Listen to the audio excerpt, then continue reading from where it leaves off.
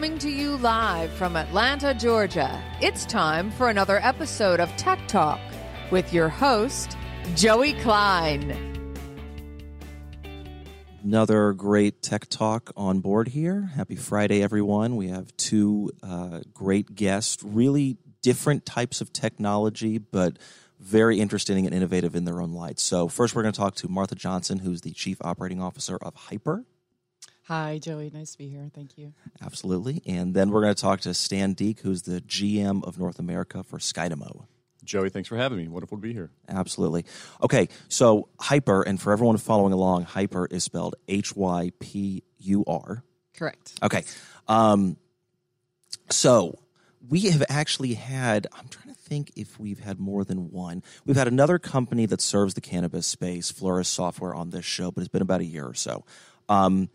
And so we're going to talk a lot about cannabis and the impact it's making on business and why you guys exist to make it a little bit easier for both consumers and businesses to transact in that space. But really, more than cannabis, you act in the regulated space. And I'd love for you to give a definition of what the regulated space is and just high level what Hypur's mission is. Sure, absolutely. So the regulated space for us is really defined as those markets that are underserved from a banking perspective, right? That means it's difficult for them to be able to get financial institutions to be able to provide banking services to them. And then also the ability for consumers to be able to pay for their products with something other than cash.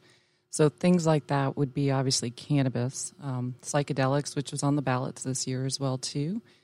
Then you're also talking gaming, gambling, are some of the high regulated spaces. And what we do in that space, and we really started focusing in the cannabis space, and the majority of our team actually comes from what we call everyday transactions, right? So that's what you and I are used to when we go to Starbucks or go somewhere to pay for our product. Our team started in banking, and they realized that from a regulated industry, there's actually a big, huge gap. And that is the ability for the financial institutions to really be able to see, to understand, to know the customer, to do the effective due diligence, but to do it in an automated way where they could actually onboard merchants, right? So once the merchants are able to have the financial institutions, then they're able to use other services outside of cash to pay for their products. We're talking about such a basic piece of running a business.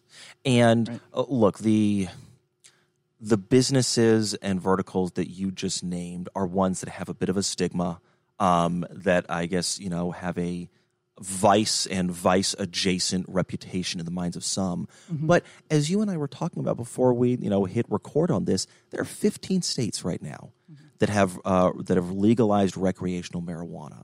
It's truly unbelievable. We're talking about literally almost a third of the country that doesn't just have medicinal marijuana, has recreational marijuana where you can buy it just like you can alcohol. And yet This is an industry that is underbanked and still relies on cash. So why is that? Why are those systems so far behind what's actually happening on the ground? Yeah, that's interesting.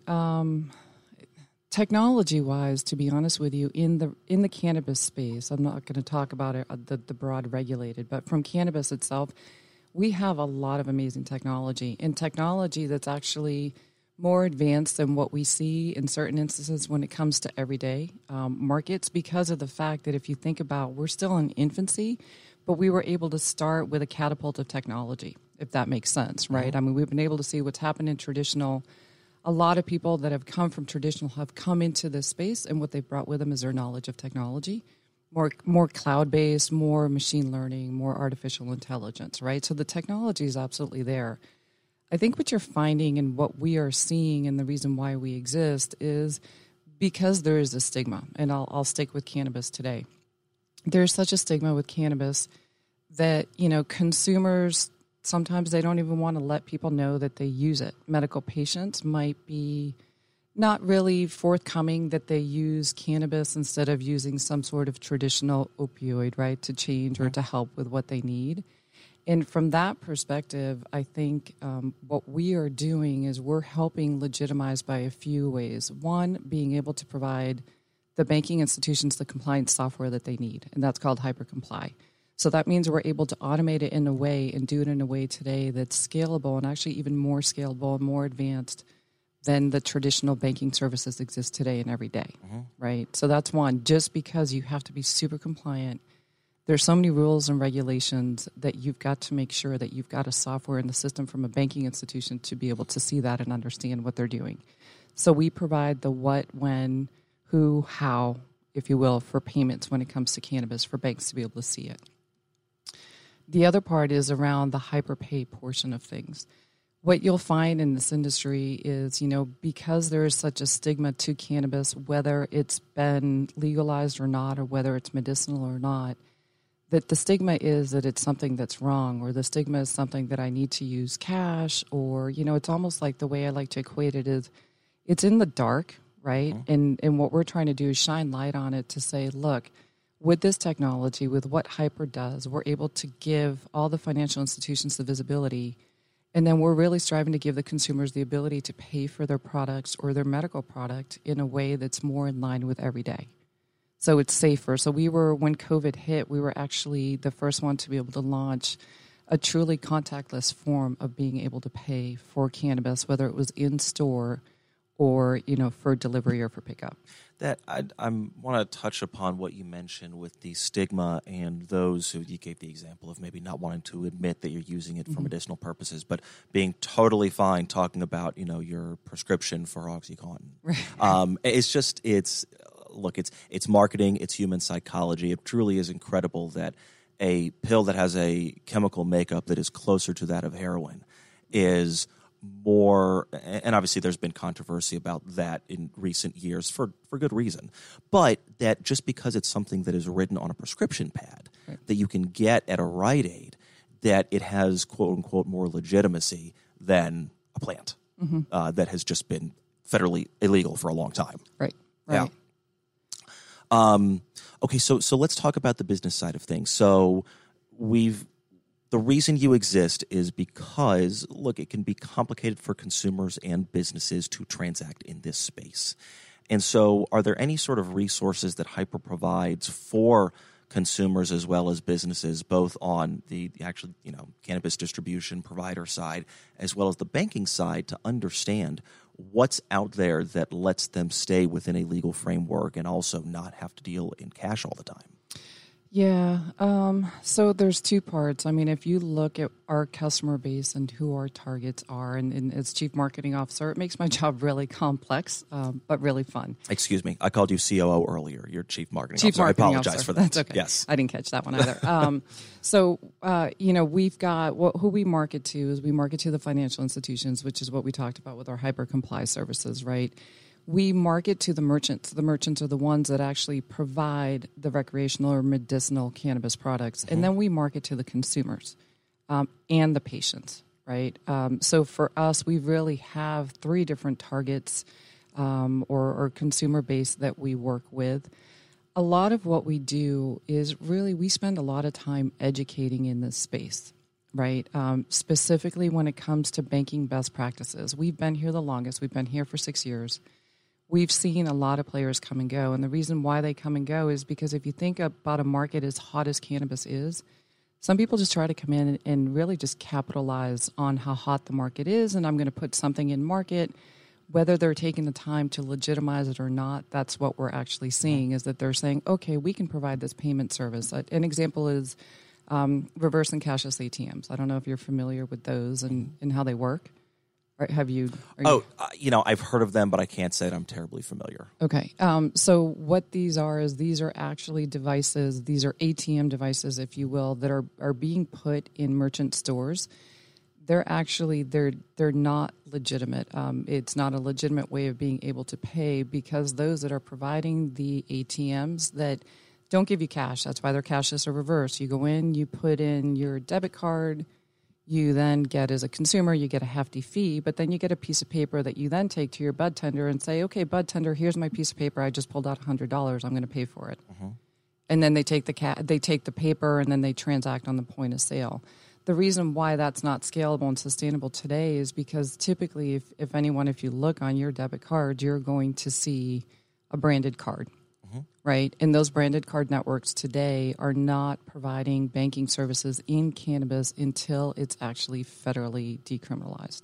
So what happens in that situation? I've got a Visa debit card, right? I go to this machine, I get charged a fee, I give, basically a voucher for $100 to, the cashier. What does my bank do? Your bank isn't going to see that. Your bank is just going to see that you've actually pulled money out of your account. To them, it's like I just took $100 in cash out. To them, it's like you took $100 in cash out, right? That's correct. And the banks that are actually providing the banking services for those ATMs are not aware that those ATMs are actually put into a physical cannabis store. What they see, if, again, that provider is not transparent with their bank, what they're going to see is that I have an ATM that's actually sitting in some commercial property. They're not going to know that it's cannabis, and that's the part of not being transparent with the banking institution. So for us, with the services that we provide, our banking partners know exactly what payment services we're providing, to who we're providing the payment services for, and they are regional banks that are actually in states that have already approved of cannabis, whether it's medicinal, whether it's recreational. So they too know, they too are obviously banking in this space. So it's very transparent and very legitimate with the forms that we do. Okay, so let's talk about the banks that are leaping into this, okay? From our previous conversation, it sounds like it's really not the big boys that are taking the risks here. It's Correct. the more kind of state and local regional banks, credit unions that are operating within that community that are putting themselves out there and getting into this line of business. That's correct, yeah. Why? Well, I mean, it's a big business, right? Well, of course, yes. So I recognize the financial imperative, but why them and why not the biggest of banks? Look, I mean, you hit it earlier, right? There's a stigma. There's a stigma that's associated, whether it's legalized or not, until it's decriminalized, until it's federally approved. You're going to find that the bigger banks, that the branded card networks are not going to get into the space, regardless of how lucrative it is, until it's actually just approved by everyone. And there can be a lot of reasons. It can be because the board says, no, hey, it's going to impact our brand. It can be hey, let's wait and see. And I believe that once, we are to a point where it's actually decriminalized, it's federally approved, you are going to see them jump, and they're going to jump really fast. Do you really think? Okay, so the path that we've seen right now is that each state has acted as their own fiefdom. Okay, they've essentially said, look, the federal government either isn't going to act, doesn't want to act, is too big to act on this, and so we're going to take our lives are we're going to take this into our own hands, okay? And the first couple that were done were probably the ones that you would expect, right? The Californias and the Washingtons of the world, and someone from maybe a more conservative part of the country or in DC can dismiss that. Okay, when you start to see places like South Dakota and like Arizona do this, as we saw just last Tuesday, it's a little bit harder to dismiss, and so I'm curious if you really think that the federal government's going to get its act together and do anything about this before the states all, at a certain point, just take it upon themselves. I think what you're seeing, I'll start with the patterns of what we're seeing in the industry. So obviously, I think the least conservative states are already there. You mentioned California, the West Coast, right? A lot of folks have already been in this industry. They start with medicinal. That's the part that's really key, is you start seeing that they've started with medicinal and they've been medicinal for a certain amount of time before they actually vote to go rec. Yeah. How medicinal starts is it actually starts with a few certain things that you're treating. It's not the broad blanket, anyone who needs it. You're going to start with whether it's PTSD, whether it's anxiety, whether it's insomnia, right? You're going to start with something small, and then you start expanding the base. And that's what you've seen in Georgia. That's correct. Yeah, that's what you're seeing here in Georgia, and you're seeing in other states outside of South Dakota who just went bang, bang. But, I think for every state, a couple things. It's a way, for those that started earlier, they're leading the path. For those that are now starting to get into it, I believe that there's so many lessons learned that are available from the states that went before. I think that there's such an advantage when it comes to revenue for the state, for more job creation, right? And also for being able to treat medical patients that really do need this, is most importantly. But I think as each state goes on to do it, they're going to continue doing it, and I believe that federal will come afterwards. I don't know if federal coming in is going to make it. It might make it a little bit faster time to market. It might make it something that doesn't have the stigma, but I don't think it's going to change the rate and the pace at which the states are going to start to further legitimize, whether it's going big bang and doing both like South Dakota did, or starting with medical like Georgia is, and then maybe eventually looking at rec. I think for every state, it's still going to come down to that local government, that state government, to say, hey, this is working for me. What is happening to my community? Yes, my community is still intact and happy in crime, and there's so many other parts to it that they need to see for themselves, right? Look, a little healthy competition between states is a very good thing. I think it's how a lot of things get done in this country. We have, a federalist system for a reason. It allows states to take, obviously within certain confines, to take, their fate into their own hands. You're going to see that with New Jersey. Yeah. New Jersey, New York. You're going to see the domino effect in New England, I believe, and in those northern states, just because you have Maryland, you have New Jersey, you have New York, you have Connecticut, Massachusetts. They're all so close that why am I losing my revenue to someone having to go to Vermont, right, to buy or to Massachusetts to buy their product when I could be providing it to? The way that I think of this, so you mentioned Maryland, right? Mm-hmm. Okay, so D.C. is recreationally legal at this point, which essentially means that Montgomery County and Northern Virginia, right? Because all you got to do is just drive into D.C. Right. So, if I were those two states, I say, okay, well, there's a way for our citizens to get it anyway. Why don't we take advantage of this? It's almost, I think about road trips as a kid when fireworks used to be illegal in Georgia, right?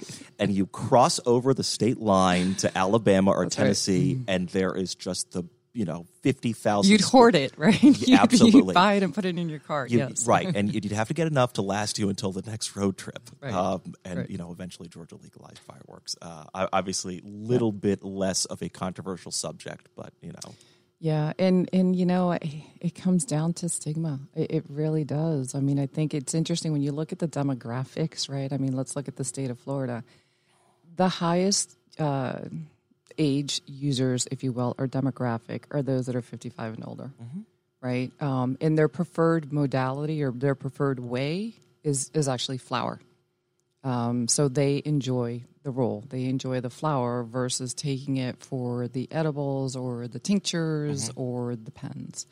And so that, that to me is always interesting because I think about that going, okay, wow, it's like they're happy now, right? I mean, this is what they were maybe doing when they were younger, and now it's legitimate and we can do it.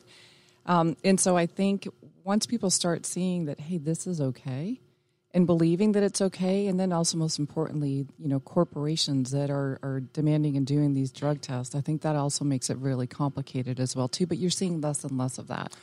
It takes a lot of different players along the supply chain of approval, and when I say approval, I mean societal approval, right? To really get behind it. Yes, the employer not dinging someone for something that, let's be honest, probably everyone in the executive boardroom has done at one point in their lifetime. Maybe. Yeah. So let's talk about marketing. Okay. Yes. Part of that that it plays partially into reducing stigma, but also, of course, into advancing your brand and what you're really involved in.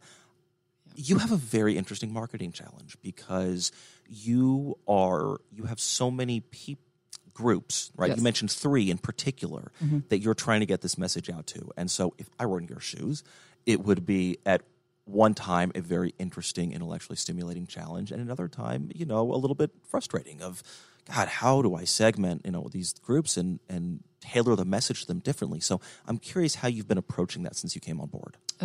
Interesting. Yeah. I mean, each state has its own rules and regulations. Got that too. Yep. Yeah. So you have that too, which makes it difficult when we talk about incentives and promotions and what we try to do at the merchant level, right? To be able to drive more business to the merchant.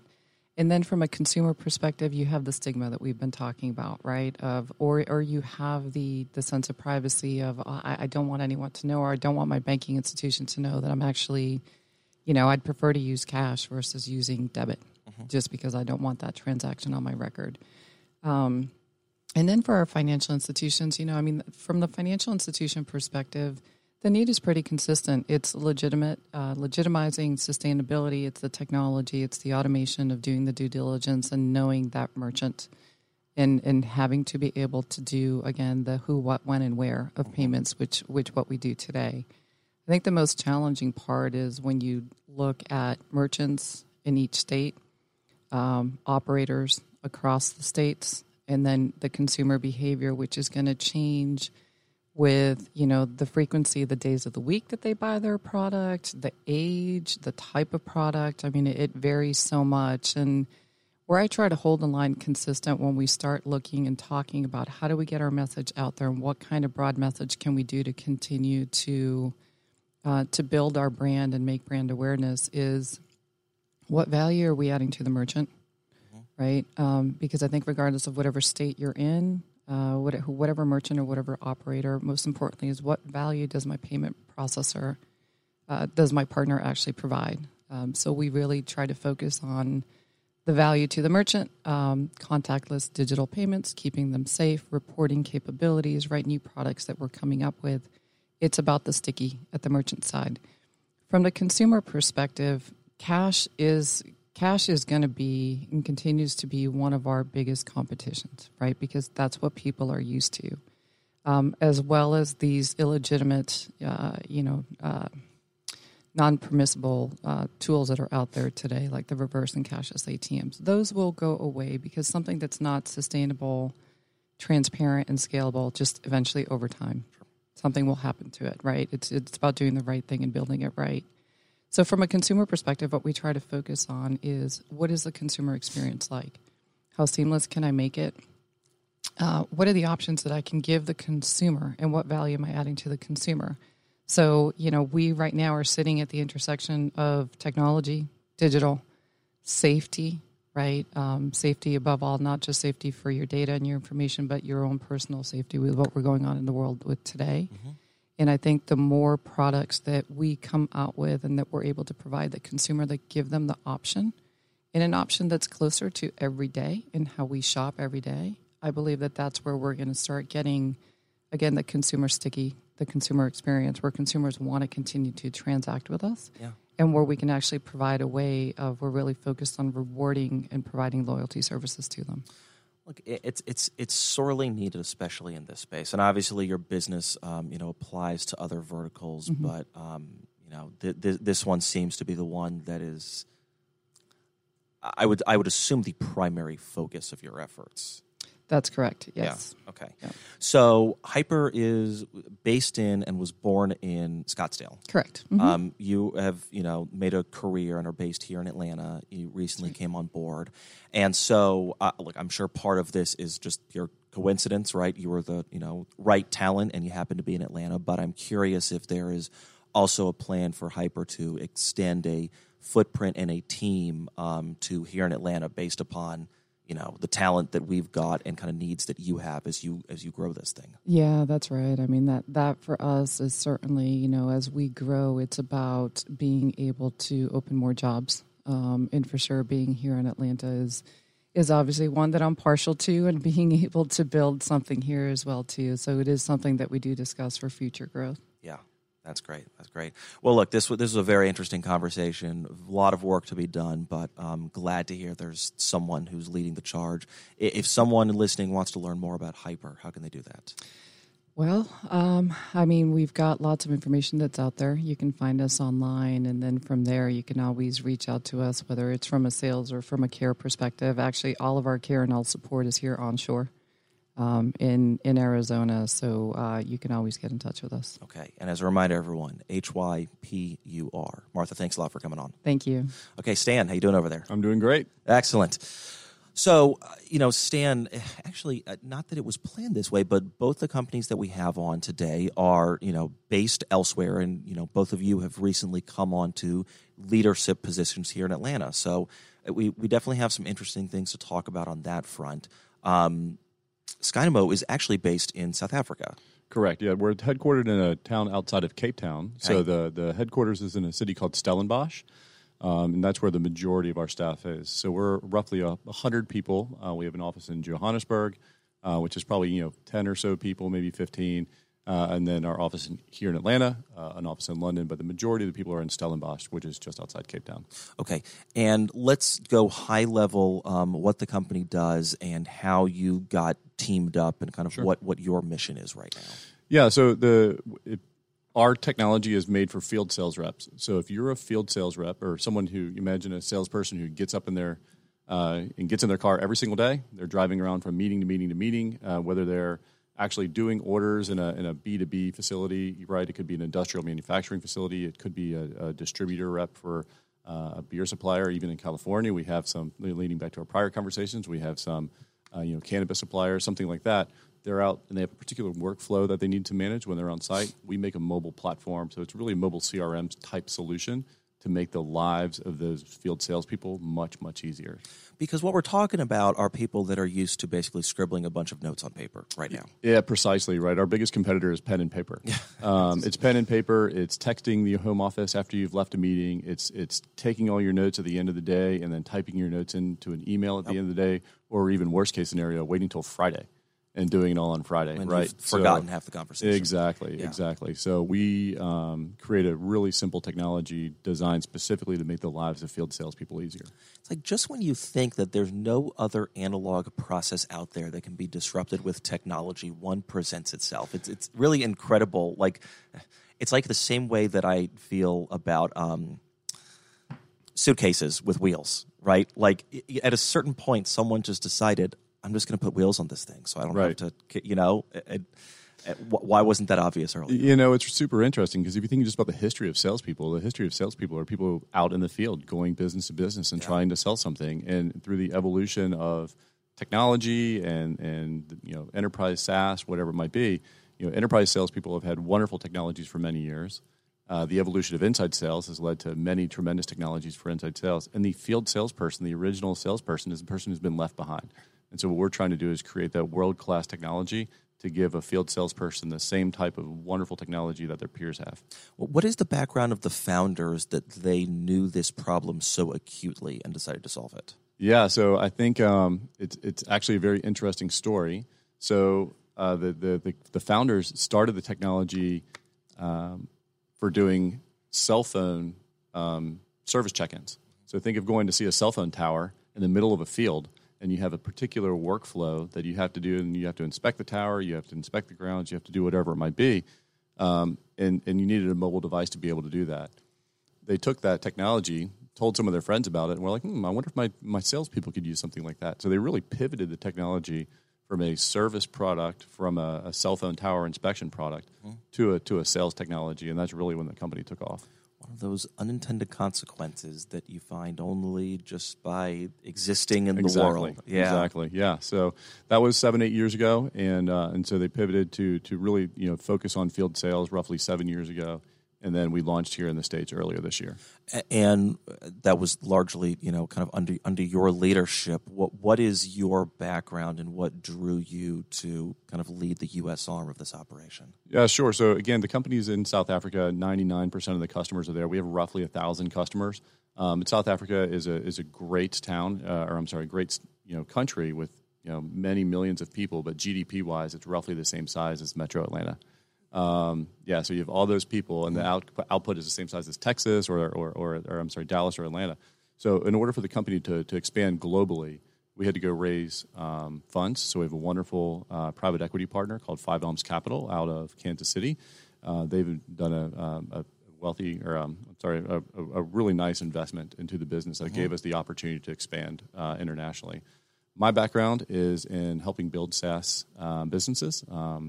My last company was a mobile platform, really for the live events industry, but it was very similar. If you think about it, it was in the ticketing space, which is really just an inventory control platform, and it's a mobile platform. This is an inventory management solution quite often that's designed to be a mobile platform. So totally different industry, very similar technologies. And so, I was very excited when I was approached through a mutual contact to say, hey, there's this company. Got a lot of customers. They're getting a good investment. They just need somebody who wants to, dig in and help grow this thing here in the States. And it sounded like just a really fun challenge. Yeah, well, and what's interesting is that from a from a leadership perspective, you're stepping into a you're not CEO founder, right? The product has already been developed, okay? But really it's kind of a greenfield operation for the company. I mean, like, yes, obviously you have a well-established company in South Africa, but you might as well be a startup here in the States. And so I'm very interested in the opportunities and challenges that presents and how you're taking your past experience to lead and really build what is essentially a new company here in Atlanta.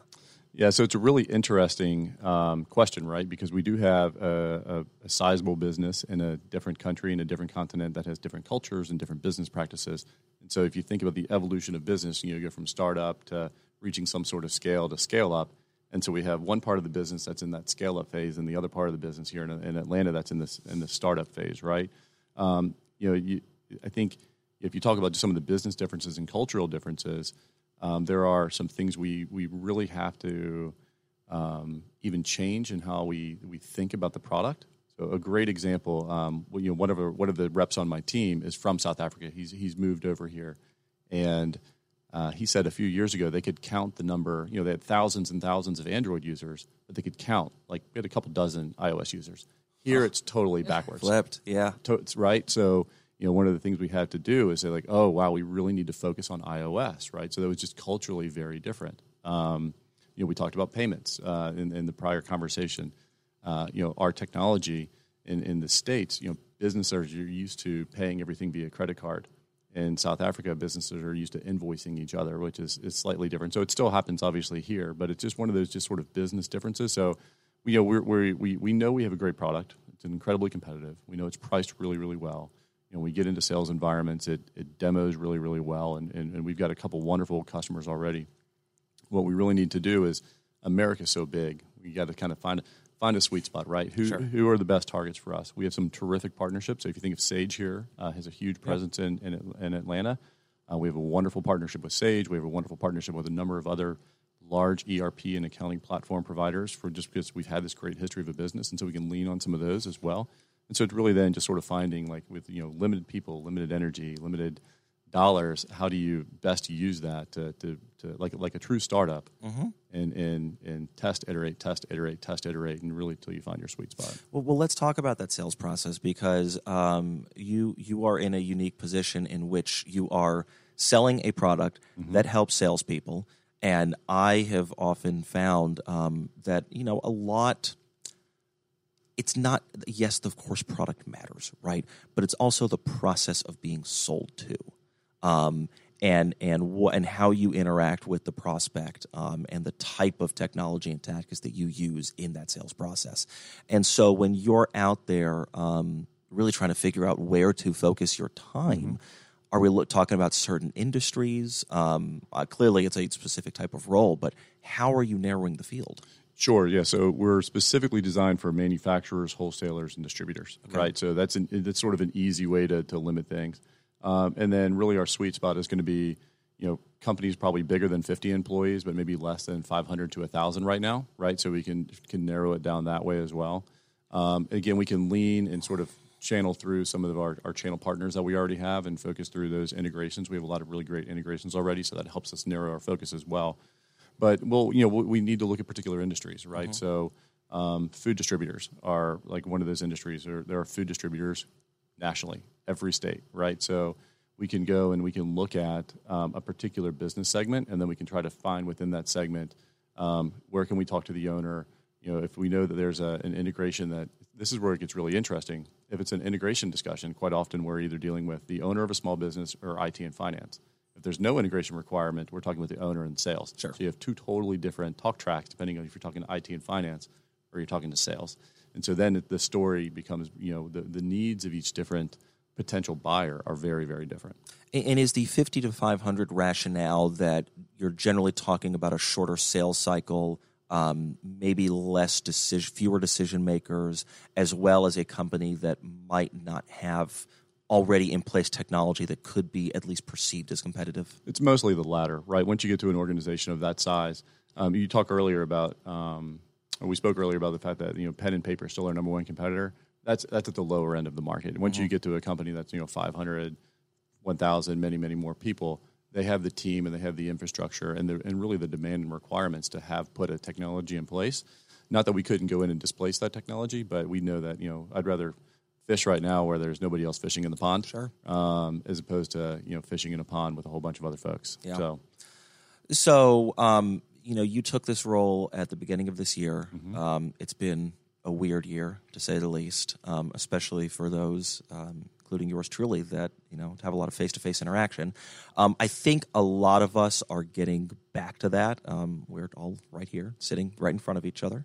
But I imagine it's been a little bit, I don't know, I'm curious to hear, has it been something that hampered the first couple of months of, the ramp up? Are things getting back to normal? What's going on that front? Yeah, so it definitely altered our plans quite a bit from a variety of reasons. If just in terms of building the business, we were going to have a lot of people, a lot of our leadership team come here, right? And they were going to spend many months here. Coincidentally, our CMO's family lives in Kennesaw, which is a super small world. This is the CMO who's from South Africa. No. He's born and raised here in Atlanta. He's lived there for 30 years. Interesting. So, okay. So really interesting. But yeah. Nobody was able to come and spend time here, right? So they weren't able to spend time. We haven't been able to spend time together as a leadership team, right? So we've heavily relied on Zoom meetings and stuff. So that was one key just difference in building the business. We were also going to rely heavily on events, like a lot of conferences. We had a ton of conferences planned that all just got canceled, right? So that's just our own sort of looking inward. If you think about the market itself, we sell for companies that have field salespeople, right? And not a lot of field salespeople for quite a bit of the year. We're actually out doing visits, doing meetings. Unfortunately, a number of businesses furloughed staff, laid off staff, or just cut back just based on a decrease in sales, whatever it might be. And so, although they might really like our technology, it didn't become their number one priority. Right? Their number one priority was like keep the lights on. So things are definitely turning around. I would say again, it's state by state. We were talking about earlier, and the state by state regulations. And I think being here in Atlanta, we've had the advantage of being out and seeing people and business picking back up. That's not the same way with field sales in particular around the rest of the country. So, one way that sort of manifests itself is we take our SDR team who's based in South Africa. We have them focus on the Sunbelt states, right? Focus on the states that are particularly the Southeast. Totally. Right? And have them, call into states that are more likely to be out doing meetings, whatever it might be. So I've not that I didn't enjoy being in Atlanta and in the state of Georgia before, but when I talk to colleagues of mine that are on the West Coast or in the Northeast, is this year a normal one for real estate? No, definitely not.